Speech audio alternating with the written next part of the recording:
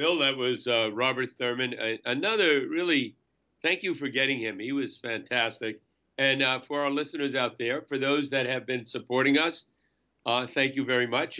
We've mentioned we've been on the air now, I don't know, close to 5 years, probably 260 or so interviews. And we have not monetized the show, but we need to keep going forward. So if you go to our website, spiritmatterstalk.com, there'll be a button you can push there, a red button that allow you to help support us through PayPal usually. And we're not a nonprofit, so it's not a donation; it's a contribution to help keep us on the air. And if we're going to keep on the air, we're going to have to do that. And those that have already helped, we want to thank you very, very much for your generosity, and we'll keep doing it as long as we can. And we've also our Phil and I are committed to keeping this free. So if you can't afford to help, keep listening. But if you can, it'll be great for you and for others. All Okay, right. so End of wonderful. commercial. Yeah, what an interesting gentleman. What an amazing Yeah. scholar and spiritual sort of seeker. Oh, beyond seeker. He's someone who found a lot. But no, I was so delighted that we could get him. I've been wanting to get him on the show for a long time, and I know people who know him and always speak so highly of him. And I've read his stuff. I've seen him speak, and this is somebody who's been around the spiritual scene since before even you and me. Right. It's He, like I first got involved. he's What? kind of, I place him in time somewhere between like the Beat generation of Zen Buddhists and the counterculture of the late '60s, like you and I, Right. who discovered the gurus who were coming at that time, and all that, and he bridges those worlds, and then has been a leading figure, if not the leading Western figure, in bringing Tibetan Buddhism into our awareness, and helping the Dalai Lama for more than 50 years now. Right. He preceded us in terms of being on the spiritual scene in the U.S. In that the spirituality that was coming from the East. I think he started in about 62. So that was still, I think, Beat generation, almost like what we call beatnik time. It Yeah. it preceded the sort of hippie, the 60s, when uh, Eastern influence came in a big way, which you can read about in Phil's book, Yeah. uh, American Veda. But in any event, he's also, he's a guy that speaks with great authority. He has his PhD in Sanskrit from Harvard University. He he's probably the one of the closest people in the West to the Dalai Lama, and Yeah. like you said, it's been 50 years. So he comes across. I mean, he's a scholar and he's also a practitioner. He's somebody who is very committed to inner development, but also has a great ability to explain it to anyone. Yeah. And the message, especially as you hear toward the end of the interview, is very, very practical to today's world and what's going on. And he's an optimist on top of that. Yeah. No, I think he's a great example of somebody who keeps it real, as I said at the end of the interview. And, he's a great scholar. You don't teach at Columbia and get tenure for all these years. He's a very popular professor. And he's a popularizer in the sense some of his books are, sort of applying Tibetan Buddhism or Buddhist principles in general to, everyday life and to ordinary people.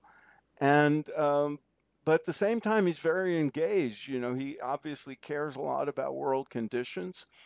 He knows about it. He's involved in the environmental movement and other things. And so I think in that sense, it's not only somebody we can learn from, but he's offering as an elder uh, a good sort of engaged spirituality that I think is really needed right now.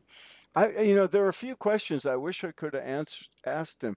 Well, for example, I was curious, and maybe we can get him back on, whether in his role as a scholar of religion at a Ivy League school, he ever had any problem or resistance from fellow scholars for also being an advocate and a sort of almost like a representative of a tradition and a practitioner as well, because in some areas of academic life, that's sort of frowned upon. Right. So I mean, I would think, Phil, if he taught something like a comparative religion course, that would be a problem. My guess is that his courses at Columbia, and he taught at Amherst before that. I think he might have even taught Sanskrit at Amherst, but at Columbia, let's say he was teaching Tibetan Buddhism. Buddhism, because of what happened in China, and also because of his relationship with the Dalai Lama, I would think that most students going into his class would expect him to be somewhat of an I advocate guess that may be for, true. for Yeah.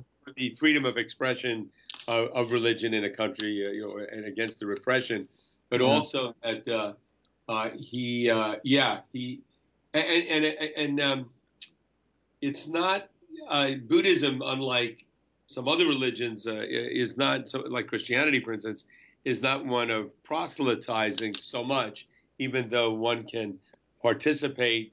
Actually, one can participate and still maintain any religion one wanted. So I think it's less dogmatic like that. But yeah, it would have been. It's a good question for him. It might have been. Yeah. It's probably something he has run into on I occasion. I loved, and I know people who know him, and he's a great. They talk about him being a great raconteur and a funny guy and a storyteller.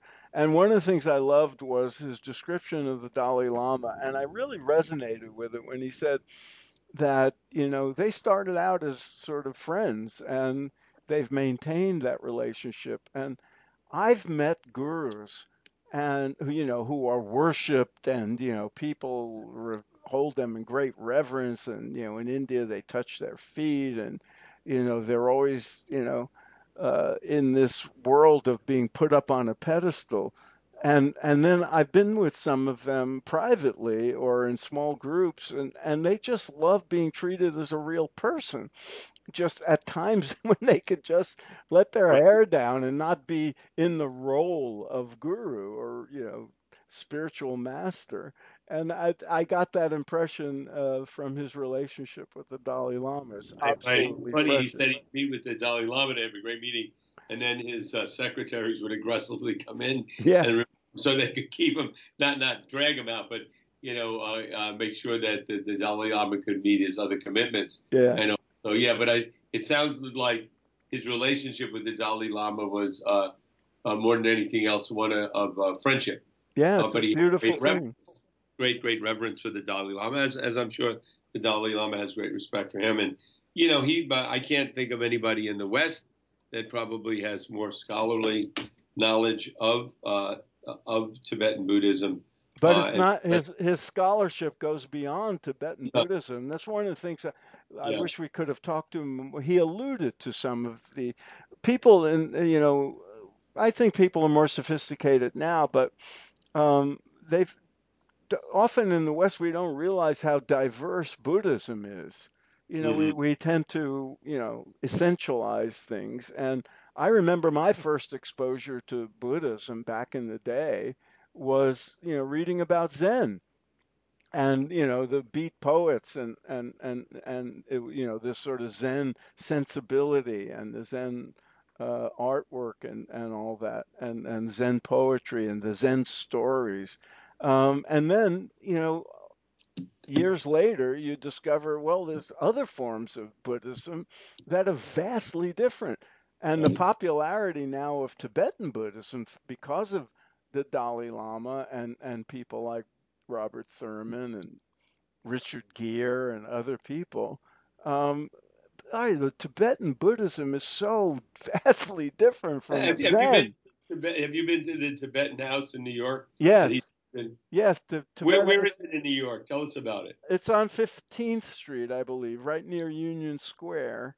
And it's, in a small building. It's not a very big place, but it has offices and exhibit space and little fairly small area for, uh, doing rituals and giving talks and, things like that. They have a library, as I recall, and a bookshop. And I went the last time I was there. They had some special exhibits, so I walked over from where I was staying, and it was just wonderful, little refuge in the middle of the city, uh, and sort of not far from Chelsea, not far from Greenwich Village, right near Union Square, and it was great. The beautiful, big pieces of Tibetan Buddhist art. So I would recommend, and they have programs there all the time. So if people in New York should, check them out online and find out Close what's for going the on. notice. No, hopefully it's open.